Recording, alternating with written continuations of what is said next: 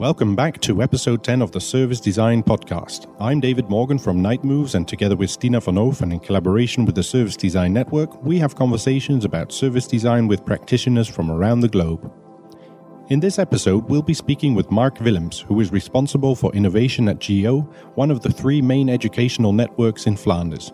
You'll find Mark to be an inspirational and passionate individual as he talks about striking the balance between push and pull education.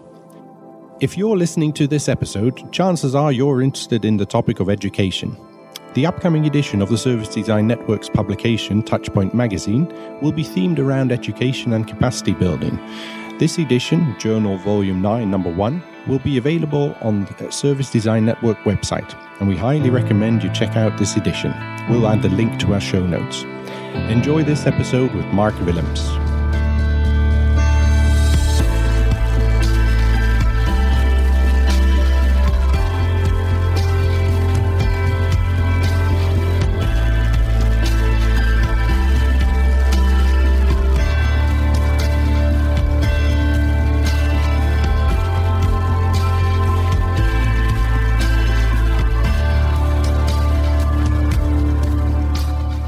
We're here with Mark Willems. We got to know Mark because we worked on a very interesting project together, designing a tool for innovative education. Hi, Mark. Hello. Hi, David. For our listeners who do not know you yet, could you please briefly introduce yourself? My name is Mark Willems.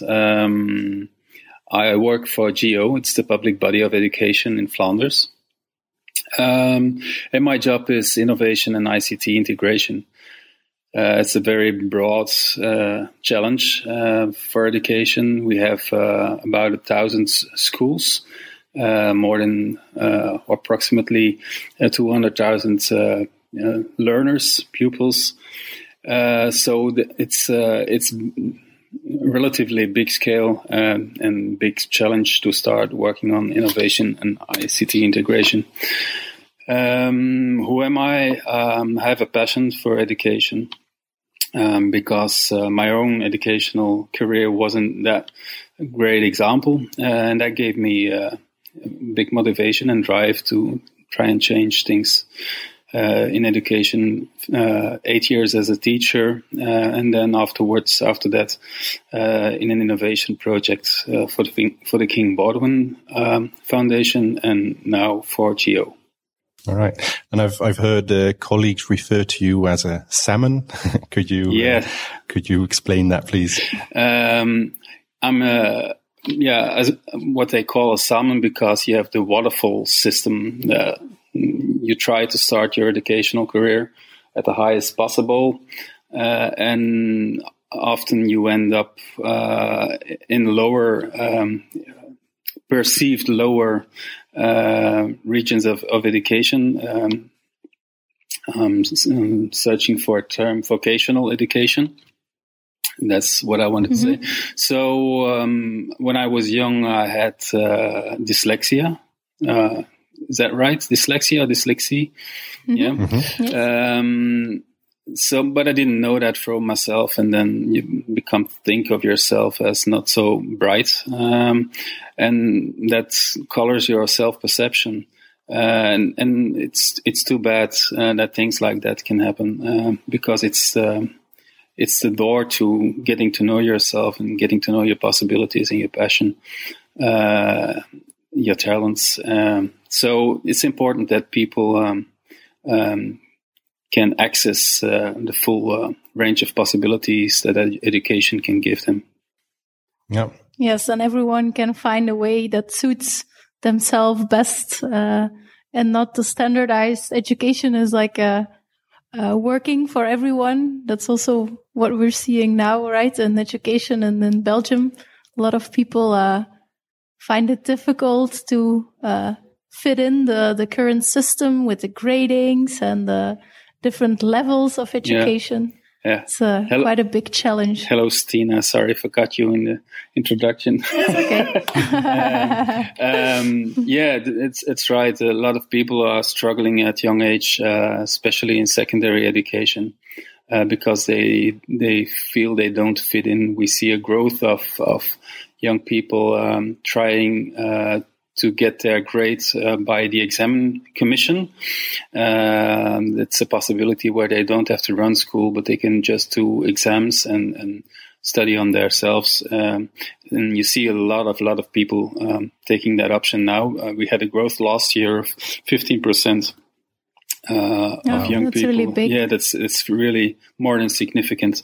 So I think GEO takes this and other signals very serious, and it's great that they took this as an opportunity to look at disruptive innovation and what it can mean in a positive way for learning and education. Yeah. What do you think the reasons are that there are so many dropouts or people that don't feel comfortable in the current educational system? Well, you simply said it's too much push. It's too much organized throughout silos of content, silos of output possibilities, and that doesn't consider the flexibility you need to let talents grow, for one thing. It doesn't consider the flexibility you need for the output we need today in society and in an economic perspective. So we need unique profiles, and people are more and more oriented to this getting to know themselves and what they are and what their talents and competences are and how they can strengthen them. And we need to adapt education at an earlier age to this discovery path, starting with their own learning styles, their own interests and possibilities. And that is more like a pull education. But don't understand me wrong. I think push is still very important. We can't do tabula rasa, because for one thing that won't work. You won't have a lot of people supporting what you do. There's a big complementarity between these two education paradigms, push and pull. And so what I'm trying to do is to look at this transformational idea of education regarding these two aspects, push and pull. What would you say are the big challenges of pull education? So what are the challenges for pull education? Well, to start with, pull education is very strong in engaging children and discovering their talents and who they are. But the challenge, however, is to assess what you are doing, what you are your output of your learning processes. It is a learning-driven process with open questions or open projects. So it is difficult to assess. For the teacher, it's difficult to fulfill his task as fulfilling the curriculum. That's the thing he needs to assess. So there is a problem there. Another problem with pull education is that the transfer of what you learned is rather weak. Knowledge is narrative. It's all it happened in a project, and things are connected to that project. For example, so the knowledge isn't that easy to transfer to another situation where you might need this knowledge. Also, the theory and the structure behind the theory, or possible structures behind the theory, isn't touched. And actually, that's an opportunity to connect pull learning to push learning, because there you have a strong possibility of expliciting their knowledge. You have the structures where you can discover blind spots that weren't visible in a pull context. So actually push and pull are really complementary, but the problem is that it's very hard to connect them. So this is where I see an opportunity for computational power and to build systems or tools that are possible to serve each push and pull learning contexts, but in the back end connect the both. So the learning can be more deepened, and the transfer and reflection from out of push can be facilitated, and the other way around. Knowledge is more accessible in pull contexts where learners can work with it. Yeah, that's also the reason why we already know each other, I think. Yeah. Because maybe for our listeners, we are doing a project together where we try to make this push and pull education possible. And what we found together with Gemeenschapsonderwijs is that the biggest challenges are to get this really into the classroom and to make teachers, to give them the power to be able to form their lessons, their classes towards this push and pull education, because nowadays they mainly get like tools for the push educations. And for them it's really a challenge to evolve into a more push, pull and experience learning because the tools are just not made for that. And that was one of the biggest challenges, I think, to incorporate in the project we did together, to get the students and the teachers able to work on both a push and a pull basis. Yeah, actually, it's the thing that is happening there. There are a lot of tools on the market. I call it like a tsunami of tools.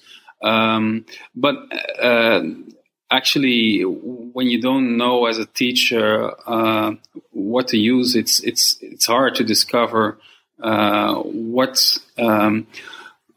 can help your own concept of or approach of learning in school. And what you see of what I saw in the first year I started this job is that schools where innovation was happening, they had a struggle with finding the right IT to support their learning organization and their learning processes in school. For the organization, there's learning management systems that are really broad. They can help them with that. But when they start redesigning the learning process, they encounter a lot of problems. And for me, that was really interesting because we could use that search and situation to see how we could build a tool, a digital tool that really supported the learning process. I'll make a concrete example. I started this project last year in a search of innovational schools, and I found a school in Dist where they had like they call a B stream, and it's more oriented to vocational education, first 2 years of secondary education. And they had a lot of problems with their youngsters, with their behavior. So they started a small team of teachers who wanted to change things, and they ended up with flexible learning. They designed a flexible learning environment where the youngsters could manage their own learning. It's still push education, but they could manage it themselves, so they could choose when they wanted to do math, because for some learners it's just interesting to do it on a Monday morning, but for others it's definitely not the case. So they could manage their own what they were learning, when they were learning it, in a time frame of 1 week.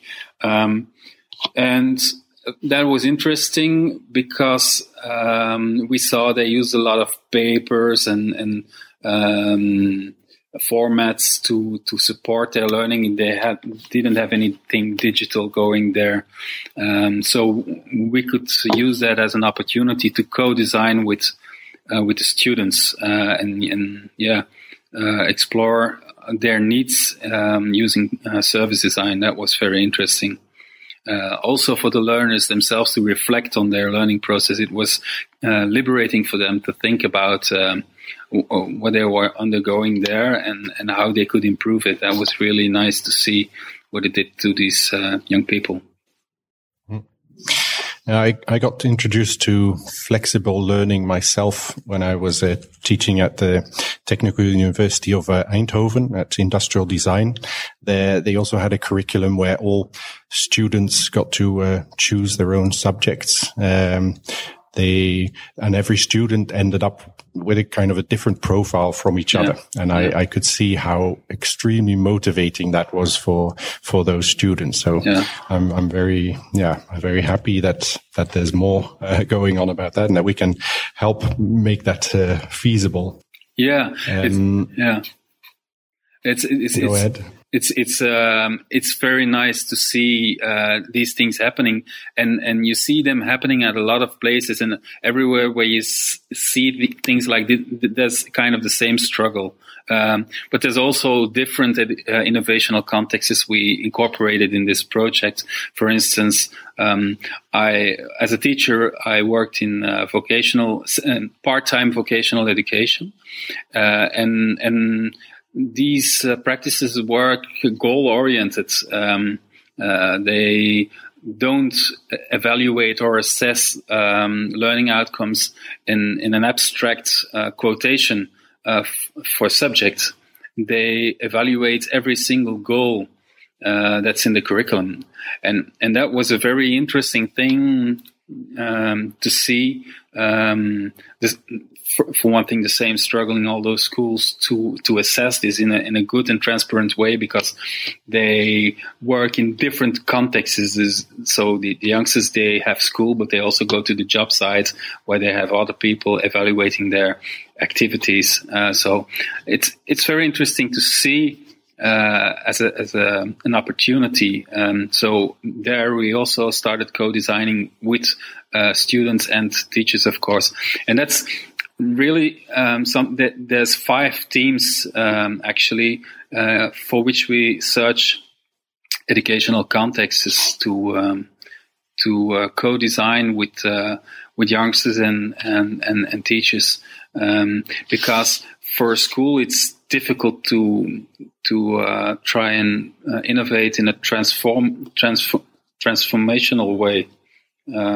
They more lean. They work more on improving what they have and experimenting with small things that are more transformational.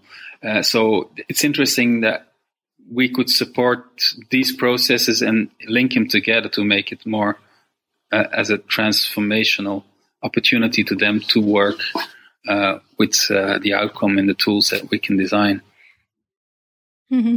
Yeah, it's like supporting them on a higher level, that they get the opportunities to organize their school and classroom. They don't have to all do it themselves, but they get some support from you guys, from the Gemeenschapsonderwijs. Yeah. You already mentioned that service design was a good method to work with for this project. Can you introduce us a little bit more into why you think this is the good way of tackling this this challenge? Well, yeah, I believe that service design is a very fresh way to look at designing educational systems and solutions, especially when we put youngsters themselves in the front seat. Because in education, in 95% of the cases, and probably that's still more, the learner comes at the end of the line. It's a very specialized sector where there is, and I have tons of respect for that, a lot of expertise, an awful lot of expertise, an awful lot of research, an awful lot of procedures to follow and restrictions to take care of. I'm sorry, just looking for the words. It's in English, so sometimes it's difficult for me to express. But there's this way of approaching things in education where the learner always seems to come at the end of the line. And so for this project, I wanted to look at design from the perspective of young people, because they are the digital natives. Okay, you can have discussion about how media-wise they are, etc., but they think digital. So if we want to have a solution where learners feel supported, and that's the end goal we should all cherish, is that if we want to have products that they feel like using and feel good using, and they have the feeling that they're supported in their learning, in their individual learning, kind of like David told them how motivating it is for them to see them build up their own possibilities. Then we should do this in a way where they have the front seat in designing these solutions. Of course, we need teachers to think about the processes and how they want to use a tool, because for them there should always also be a USP. But the front seat is really for learners in this project. Mm-hmm. And then that's why we also went to a lot of schools, and we asked the students how the tool they would work with, or the classroom they would work in, how it could look. And that was really interesting, I thought, to see how they could come up with really good ideas. Like, we expected them to give us good insights in these workshops, and we could translate them together with the design team. But we were really surprised to see that they already had some really good ideas that you can actually now find in the end product, that are maybe slightly formulated in a way that fits all stakeholders, that doesn't only focus on the students. But a lot of the functionalities really came from the students thinking what this product could look like. Yeah, and sometimes we really underestimate young people. And certainly when we approach them purely from the push paradigm, we tend to underestimate them, and that's really too bad. Because, for example, when we did a workshop in part-time vocational education, it's what I call the end of the waterfall. It's the lowest, so-called lowest you can go in education in Flanders. But actually, when we did the workshop with them, their answers were spot on. They were bright, and they were very serious about thinking and reflecting on their learning. And on the contrary, when we worked with the teachers, there was quite difficult to get some line in the workshop. Okay, they had a lot of things going on, but it's just significantly strikes you how good they can reflect on things. That was definitely an eye-opening experience for me too. I realized that I had underestimated them very much, and I remember thinking back when I was 14, I thought everybody underestimated me, and I would never let that happen when I grow up. But here I was doing that, so it was a good experience to remember, what they can do. Yeah, and less limited in their ideation, I find as well, where a teacher, for instance, thinks very much in the practical reality of today. Yeah. And a student is much quicker in just taking things they've seen around somewhere else and applying that to their own context. Yeah. So I have a hard time explaining the project sometimes to the most, how you say that, the strongest experts in education with years of experience.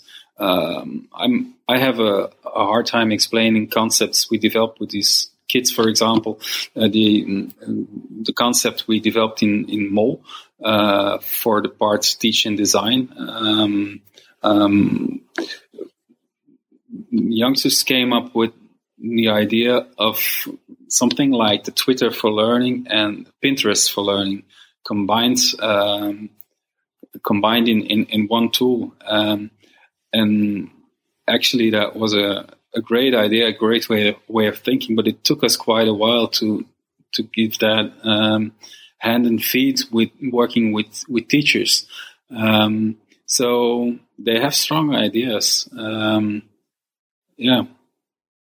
Yeah, and they also know what it could be like with when the Twitter or the Pinterest of learning. What I found a really interesting insight there is that actually they are already learning quite a lot on the internet, but it's not linked to their classroom nowadays. It's totally in the classroom. They learn from the books, and then next to that, they are free to learn everything on the internet they can reach and what they're interested in. Yeah. But those two are often not linked yet. And that insight, like that they also in the classroom could focus more on the things they are really passionate about, was an eye-opener for me as well. Yeah. And the nice thing in working with young people is that they experience these two worlds, the world of formal education, which they are going to, and the world of learning implicitly through digital possibilities to using Google and YouTube, etc., etc. They have enormous diversity in learning contexts, and underneath there is a lot of implicit knowledge about that learning and how it goes on, and how we can support that learning. And that's something you don't always discover using only research-based concepts of learning. Mm-hmm. In our experience, sometimes we see when organizations start using service design and they really start integrating the end users, or in Geo's case, the students, into the process of coming up with solutions and designing them. It's not always easy to accept that change. How is it at Geo? Has it been easy to introduce service design as a way of working within the organization? Actually, it was surprisingly easy for me to do this, but we're not there yet. Huh? So this is a project where I work on now, and the importance of innovation came very clear in the last couple of years for Geo, and so they created this project, and they gave me a lot of room to bringing new things, because they looked at innovation not only as the outcome of what I should do, but also as innovative way in how to approach. And so I could incorporate my experience, my very young experience with service design. In the year before I started here, I had one experience of a workshop, and it really inspired me very strong. So one thing I knew very fast was that service design was going to be important for me. So I started using with it very, very fast. And And now for this project, it's looked upon as something that is very strongly connected, and that has a lot of advantages of design as a design approach, also as a research approach, because for an institution as GO, it is very important to take emphasis or to emphasize, that it is a different research technique. And that word research is important because it's the project is really started as an agile process where we research in small steps what works. So that is important for GO as a way to replace or to enrich. That's a better word. As a way to enrich traditional perspectives on development and research in education. Mm-hmm. Yeah, I think nowadays a lot of the research which has been done, it's more like a quantitative research. You have a lot of numbers, but with this project, we really focused first on like the more qualitative research to get the stories out of the students and the teachers. But now that we finally have we have an MVP where the schools are all testing it, we again think like, how should we now evaluate this product, and should we find different ways of knowing if this really works, if we want to scale it up, like what could be the next step of measuring the success of the different functionalities. I think that's interesting,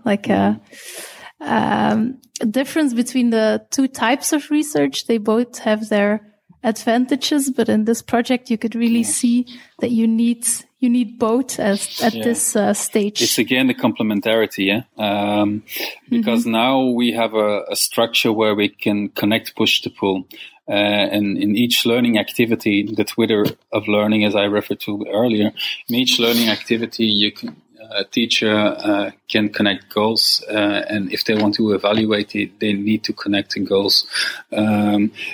So now we have data where we can do quantitative research with and combine both quantitative and qualitative research. We will keep on using service design to improve learning in two ways. In one way is the digital.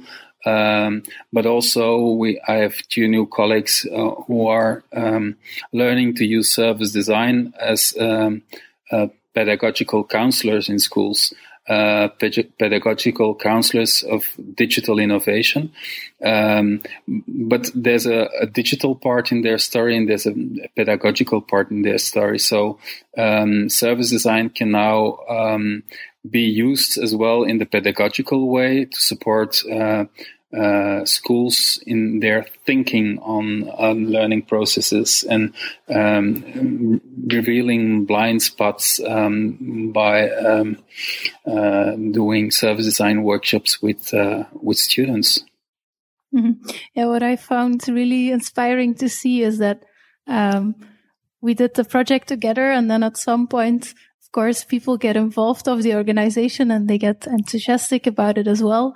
And it was really nice for us to see that now there are even two people like in the organization who will be trained with service design techniques and who will really take this way of working further in the organization. But it refers to your earlier question. So service design in this organization, it's a step-by-step process where I feel as a project manager, I should always give proof of concept show proof of concept of an approach and keep the process moving with a lot of opportunities to connect people from different structures in that process and give them the opportunity to reflect, to give feedback, but also to connect the learning beyond the process, and that's the service design level and the design thinking level. Also connect that opportunity to these moments. For example, we like to participate in GovCham, take that as an opportunity to do ideation on the future education and connect people to each other, and also connect them, of course, to the project that's going on here at GEO with GEO 3.0. You have a very open-ended job. Yeah. I think being responsible for innovation, you have no idea where you end up, of course. How do you know if you're doing a good job? How do you measure this? At this moment, I do that in a very simple way. At this moment, it's just looking at the growth of the development. And how people are involved, and how people like to give feedback and use the tool that there is, are willing to give feedback. So that's the primitive first way. But now we are developing, of course, measurement of learning processes to see what the effect is of how people use the tool. And of course, there's a very important local aspect there, because you support schools and what they want to, what their goals are. So it's also a part that we are going to develop with schools now, because they just started 2 weeks testing the software. So this is a very crucial phase where we, my colleagues and me, who do the pedagogical counseling in the schools, are doing actually 3 things. That's one, supporting the test user, 2, making an inventory of what they want to learn and what metrics we could use throughout the system to support knowledge about that, and 3 is building a learning network. That's why we decided to do the demos. Every sprint, we have a demo at the end. Before, we did the demo always with you at Night Moves Weekend. Now we are developing ourselves. We will do the demos in schools, moving from one school to another. So schools get to know each other, and the learning network gets an opportunity by having time built in every program for a use case from a school. So that's also very important, and an opportunity to get that rhythm of developing and sharing knowledge, giving feedback. All these layers are important and are more like qualitative measurement of our quality at this moment. We take that very serious.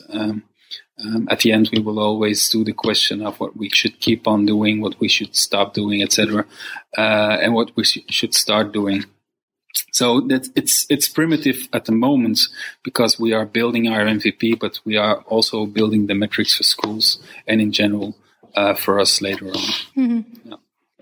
Yeah, I think that's a really good way. That in the first round there were only like 3 schools involved, the 3 very enthusiastic and innovative schools that together like shaped the MVP, and then later on, you can still see how you can scale it up. Mm-hmm. But the most important thing now is that those schools can really help them, and they are already really different types of schools, like with young people, with older people, even adults. Yeah. So I think that's already a really big challenge for the first version. Mm-hmm. To see how it's working there. But that's the nice thing about the design of the schools. We chose, we have 3 push schools for this year. Next year we will look for schools doing pull innovation, and they will also be very different. But the nice thing is that they are all like the vision of push and pull. All these contexts are very complementary. We discovered that very fast while we were building the tool. The initial idea was to build a tool per school, but there were so many interdependencies that were actually easily designed in a same flow. Because I think it's the push and pull that makes it so complementary. You look at flexible learning, okay, and then you need to evaluate, of course, and because it's push and pull, you need to evaluate throughout from a curriculum. If it's push, it's the curriculum of the known. If it's pull, you could talk about maybe the curriculum of the unknown and the curriculum of questions. But you need to evaluate, and that process is something where learners should be involved with their own evaluation, because it gives them a lot of knowledge about themselves. So we had that part, and then of course the activity of learning needs to be made, and that was the context of MOL was specialized, and we had no conflict during the demos where we invited the 3 different schools in Vision. And that's something that strikes me time and again when you talk in abstract about innovation in education. You have these deep discussions and differences, but when you do this in a co-creative way, a designing way, making these possibilities concrete, you see some differences, but there are always very easy solved. They aren't that difficult to solve because you're building on a design that is actually simple and bridging these contexts. Yeah, I recognize what you're saying. I think sometimes we came up with a solution specifically aimed at one school. And then when we demo this and have the other schools visiting, first they might realize it doesn't quite work for them. But the changing the functionality maybe just is a matter of adding one little checkbox or something small to make it work for both contexts. Yes, indeed. And the interesting thing we did is that we have a learning mix as a format where these activities are placed in, learning activities are placed in, and there's some presets you can make on a mix, but you can use a mix in every type of school and put these preferences on and off. But that makes it very easy for a teacher to start experimenting with these things. It makes innovation feasible. I think it's just offering the right framework for the teachers and the students, and they can fill in the content themselves and make it their own, but they have now a tool that they can work with, and that makes their job more efficient, more fun, more motivating, and those things. But they can still do their own thing with it. There's enough freedom. That's also something I'd like to refer to as a part of the push and pull, because sometimes you have teachers that work in a very traditional way and do a good job, and so the tool actually supports them as well. So that's very important for me, that if you don't have a tool that can bridge approaches, you will have a hard time doing innovation to make innovation last, because there's a lot of sustainable. There's the word. There's a lot of projects, and sometimes they have a reverse effect, because when you try something that is not sustainable, you will have a very hard time motivating your teachers to do a new project, because they will only get stronger their idea that it's going to be all for nothing and things like that. So it's very important to make things connectable to each other and to make that complementarity work between teachers. Where would you like to see this project in a couple of years? What would be your dream where this could end up? I would like to see the DNA of this approach, working for as much as possible schools at GO, but maybe even broader than that.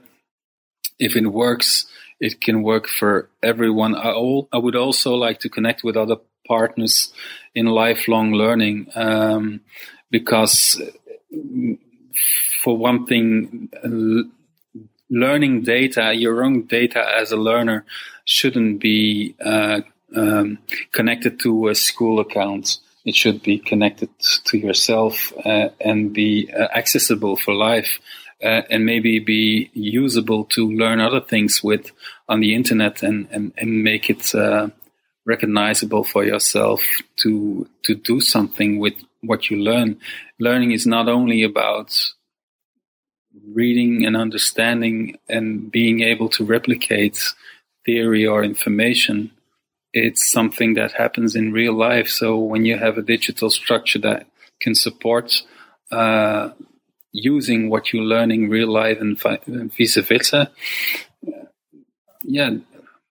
actually it sounds very ambitious, I know, but I feel something like this should exist. And if it's the tool we are building now or others, that's not the primary goal. The goal is that these things should be really supporting learning, however and wherever, in a sustainable way.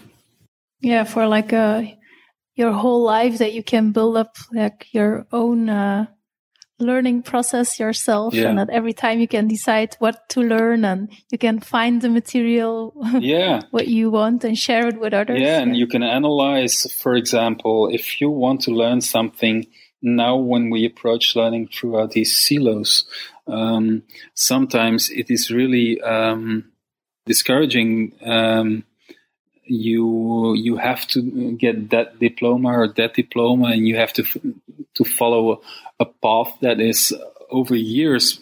But when you can do the analytics, very simple. This is the competence I'm looking forward to, and this is a piece of math I need, really exact, and I can learn it in this or that way. Maybe bits online by e-learning. Maybe I can find my own challenges in incorporating it. So actually, if you can get yourself a learning path that is relevant for you, you will learn more easy, more fluent, and get to become who you want to be in a more convenient way. Mm-hmm. Yeah, it was actually in the news even last week that employers have difficulties hiring the right people, and then they just decide to choose for which diploma people are having. But often that doesn't mean it's like a good candidate. So it would be really valuable if you could build up like your own type of, not really diploma, but profile, and people could choose to see what your experience is and what you have, what you like, what you're passionate about. Yeah, just imagine that even your job experiences where you felt challenged or you are proud of, if you could just mark them and connect competences with those activities, and then throughout these links you can discover or rediscover what you learned about that earlier, and find material you did earlier on these subjects. That would be great, wouldn't it? Mm-hmm. Absolutely. Also, one thing, and that's coming back to something you said right at the start when you were talking about your own education, that because of your dyslexia, you mentioned you didn't necessarily have the confidence that you were able to do certain things. I think that's something we saw at the schools we visited as well. Sometimes, it's clear that these youngsters have a lot of capacities. That's not the issue, but somehow they didn't believe themselves that they were able to do more than the school they're doing. And I think if a tool like this, a solution like this can can just bit by bit show people how they can take themselves a step further. Yeah. I think that's a very beautiful additional goal of a platform like this that I see as well. Yeah. With one, so add on that, like an example of the workshop, there was like one student, we let them like draw on the actual application, so they could draw on like printed phones we had. And there was one girl, and she really didn't want to draw because she says I'm really bad in it, and the teachers don't give me the good grades on my drawing classes. And then we just let her like write it in a story, and then all of a sudden it was like a really good idea that came out. And I really saw that example as a example to use in the actual design, that if students want to learn in a different way, that this tool could make it possible even for the teacher to manage this in a classroom of 20 students with different types of skills and ways of learning things. Mm-hmm. Yeah. And but you touched something that still stays very important, and that is that the connection with teachers is still you can build a tool the strong you want it, or as good as you want it, but really what it ends up with is a good teacher support and good teaching. Is very, very important. So a tool is one thing, but there's still a lot of work to do in schools, not only in using the tool, but in challenging themselves to become the best teacher they can imagine themselves to be.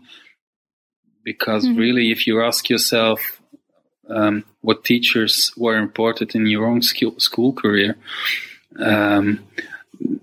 these are people that really make a difference, a very important difference. And what you can do in developing software is to make that connection be more relevant and be more meaningful. The communication teacher can become more easily the learning coach, and the learner can get more autonomy and more insight on his own learning, and make communication with his teacher more relevant throughout his own learning needs. I think that's a very nice and human point to end our very interesting conversation. For the listeners, we've talked about this platform several times. We'll make sure we add a link to a bit more information about that in our show notes. Mark, is there anything you'd like to let the people know? Where can they find more information about you? Well, I think the link will be a very good start, and I can add something to that later on, so they can use your link. They can always surf to go.be. That's G streepje. G-o.be. And there we'll add that link to the show notes too.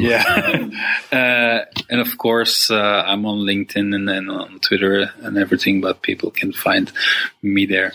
For me, it was an honor to do this podcast, and I'm very interested in what resonates with other people. So I'm always interested to know what you think about this idea of push and pull, because that's for me really the core of what I'm doing in this project. And one thing I didn't mention is that we are now in a phase of open innovation. We will not build this all ourselves. So if you're interested in working together with Geo, you can always get in touch, please. Yeah, I think we have an international audience. I think it'd be interesting to hear in other countries how they might be dealing with the the challenge of balancing push and pull education. So anybody out there, please reach out. Okay. That would be interesting to interact. Okay. Thank you very much, David and Stina. All right. Thank you. Thank you, Mark. Okay. Until next time. Okay, till next time. Bye. Goodbye. Stina, you won't believe this. What? There are still some people listening. Hey, that's great. Perhaps we can promote some things. We would like to keep the podcast free after all. That's right. If you want to support the show, the easiest way would be to subscribe, rate, and review. You can visit us on servicedesignpodcast.com for more information, or you can follow us on Twitter and Facebook and join in on the conversation. You can also meet up with us at the Service Design Global Conference, which will be held in Madrid on the 2nd and 3rd of November this year. We'd love to make new connections and meet guests and listeners of the podcast. You can find more information and buy our tickets on the Service Design Network website. And remind us again about Kingdom, Stina? Well, Kingdom is our workshop facilitation card game that provides endless exercises in a small package. You can buy Kingdom on kingdomcards.be, and especially for you, we have arranged a €10 discount. Enter the code podcast when you purchase it, and you'll get a €10 discount. Kingdom ships worldwide. Thanks again for listening, and until next time. Bye. The Service Design Podcast was brought to you by the Service Design Network and Night Moves. For more information, previous episodes, or to join the conversation, please visit servicedesignpodcast.com. For more information about the Service Design Network, visit service-design-network.org, and for Night Moves, visit nightmoves.be. If you enjoyed this episode, please consider subscribing to this podcast. The intro and outro music is from If the Stars Grow Dim Tonight by Hydrogen Sea featuring I Will, I Swear. Until next time.